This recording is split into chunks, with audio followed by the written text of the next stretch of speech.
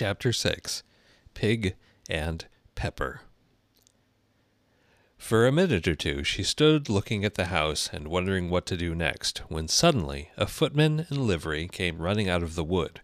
She considered him to be a footman because he was in livery, otherwise, judging by his face only, she would have called him a fish, and rapped loudly at the door with his knuckles. It was opened by another footman in livery, with a round face and large eyes like a frog, and both footmen, Alice noticed, had powdered hair that curled all over their heads. She felt very curious to know what it was all about, and crept a little way out of the wood to listen. The fish footman began by producing from under his arm a great letter, nearly as large as himself, and this he handed over to the other, saying in a solemn tone, "For the Duchess, an invitation from the Queen to play croquet." The frog footman repeated in the same solemn tone, only changing the order of the words a little. "From the Queen, an invitation for the Duchess to play croquet." Then they both bowed low, and their curls got entangled together. Alice laughed so much at this that she had to run back to the wood for fear of their hearing her, and when she next peeped out the fish footman was gone, and the other was sitting on the ground near the door, staring stupidly up into the sky. Alice went timidly up to the door and knocked.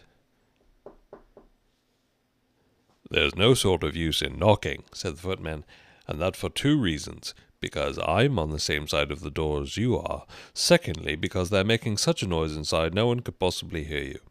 And certainly there was a most extraordinary noise going on within, a constant howling and sneezing, and every now and then a great crash, as if a dish or kettle had been broken to pieces.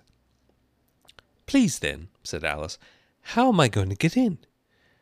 "There might be some sense in your knocking," the footman went on without attending to her, "if we had a door between us. For instance, if you were inside, you might knock and I could let you out, you know."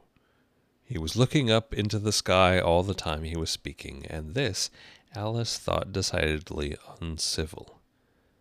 But perhaps he can't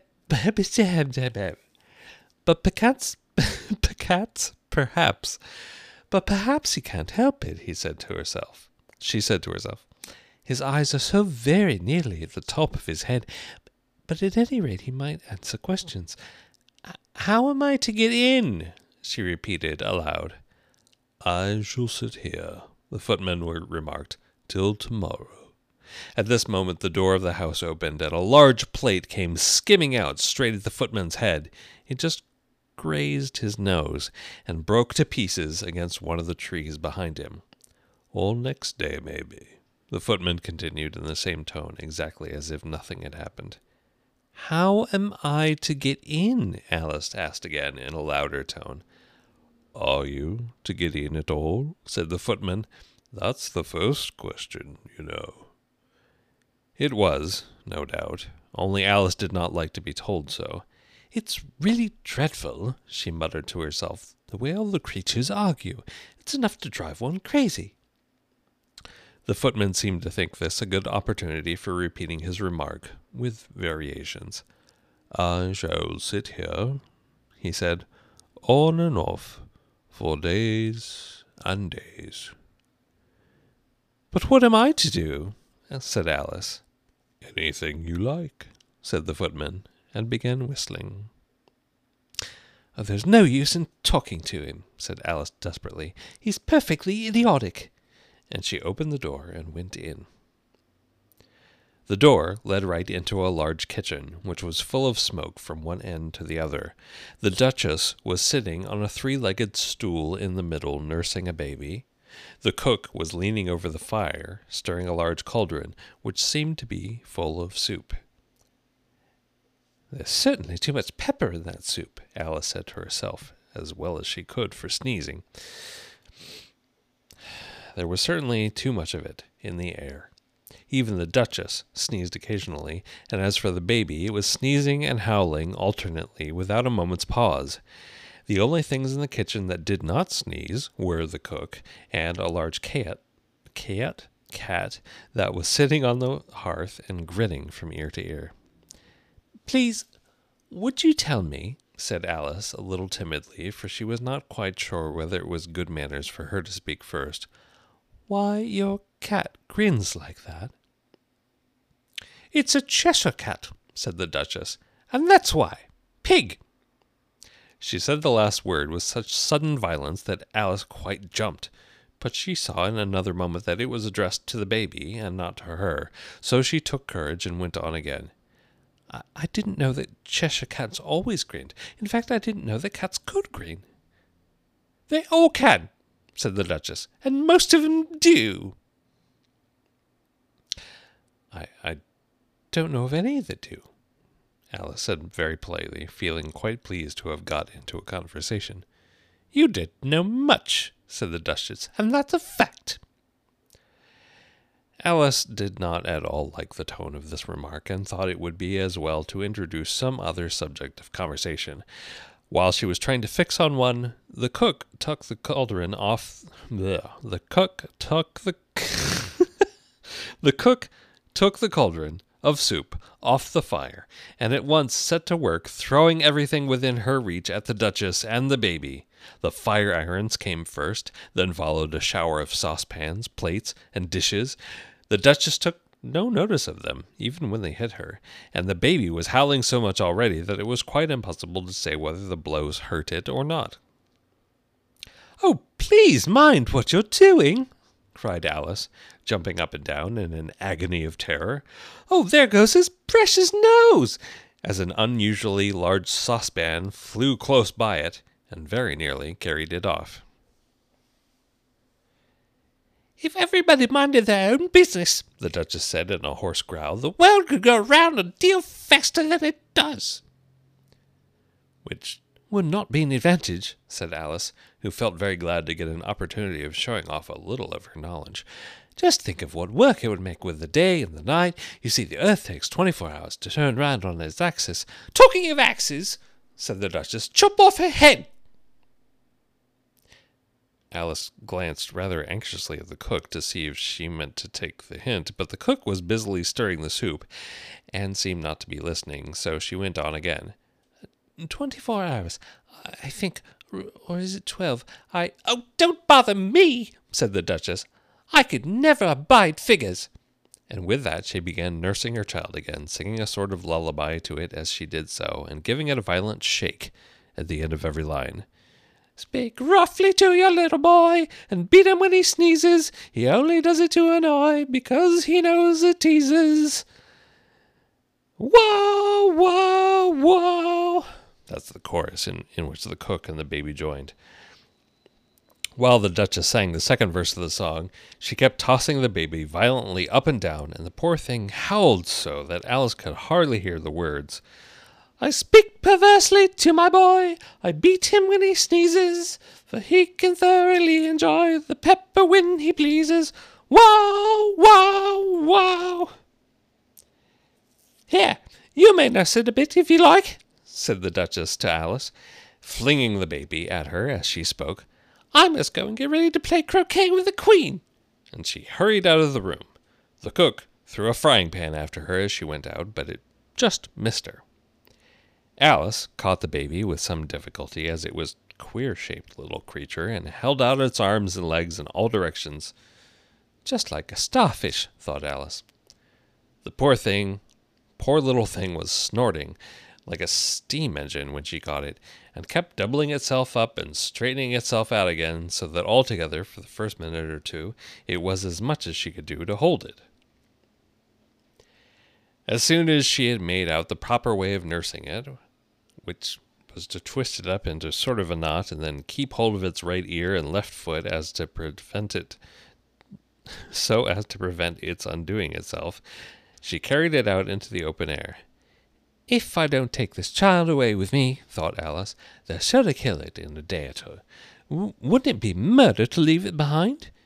She said the last words out loud, and the little thing grunted in reply. It had left off sneezing by this time. "Don't grunt," said Alice. "That's not at all the proper way of expressing yourself."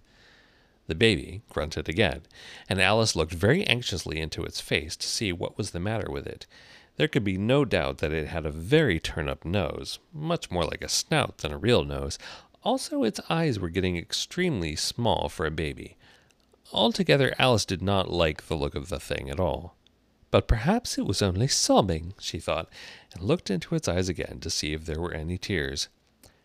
No, there were no tears. "If you're going to turn into a pig, my dear," said Alice seriously, "I'll have nothing more to do with you. Mind now."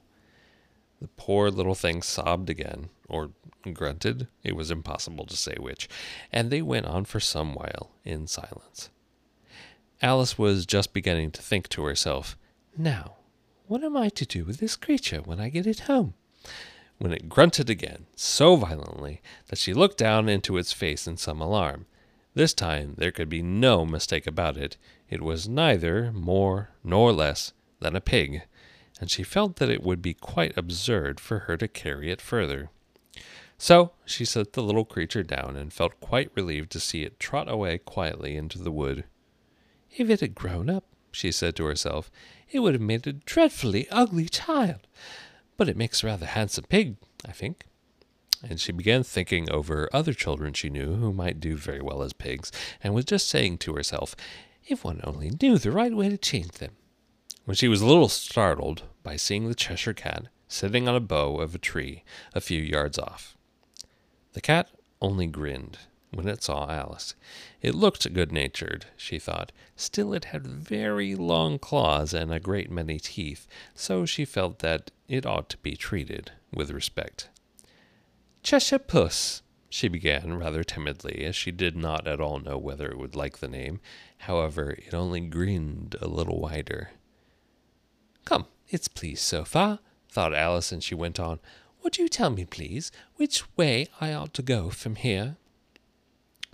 "That depends a good deal on where you want to get to," said the cat. I don't much care where," said Alice. "Then it doesn't matter which way you go," said the cat. "So long as I get somewhere," Alice added as an explanation. "Oh, you're sure to do that," said the cat, "if you only walk long enough." Alice felt that this could not be denied, so she tried another question. "What sort of people live about here?" "In that direction," the cat said, waving its right paw around, "lives a hatter, and in that direction," waving the other paw, "lives a March hare. Visit either you like. They're both mad." "But I don't want to go among mad people," Alice remarked. "Oh, you can't help that," said the cat. "We're all mad here. I'm mad. You're mad." "How do you know I'm mad?" said Alice. "You must be," said the cat, "or you wouldn't have come here." Alice didn't think that proved it at all. However, she went on, "And how do you know that you're mad?" "To begin with," said the cat, "a dog's not mad. You grant that?" I suppose so," said Alice. "Well, then," the cat went on, "you see, a dog growls when it's angry, and wags its tail when it's pleased. Now I growl when I'm pleased, and wag my tail when I'm angry. Therefore, I'm mad." I call it purring, not growling," said Alice. "Call it what you like," said the cat. "Do you play croquet with the Queen today? Today? Do you play croquet with the Queen today?" I should like it very much," said Alice, "but I haven't been invited yet." "You'll see me there," said the cat, and vanished. Alice was not much surprised at this. She was getting used to queer things happening. While she was looking at the place where it had been, it suddenly appeared again. "By the by, what became of the baby?" said the cat. "I'd nearly forgotten to ask." "It turned into a pig," Alice quietly said, just as if it had come back in a natural way. "Ah, I thought it would," said the cat, and vanished again. Alice waited a little, half expecting to see it again, but it did not appear, and after a minute or two she walked on in the direction in which the March hare was said to live. I've seen hatters before, she said to herself. The March Hare would be the March Hare will be much the most interesting, and perhaps, as this is May, it won't be raving mad, at least not so mad as it was in March. As she said this, she looked up, and there was the cat again, sitting on a branch of the tree. Did you say pig or fig? Said the cat. I said pig, replied Alice, and I wish you wouldn't keep appearing and vanishing so suddenly. You make one quite giddy.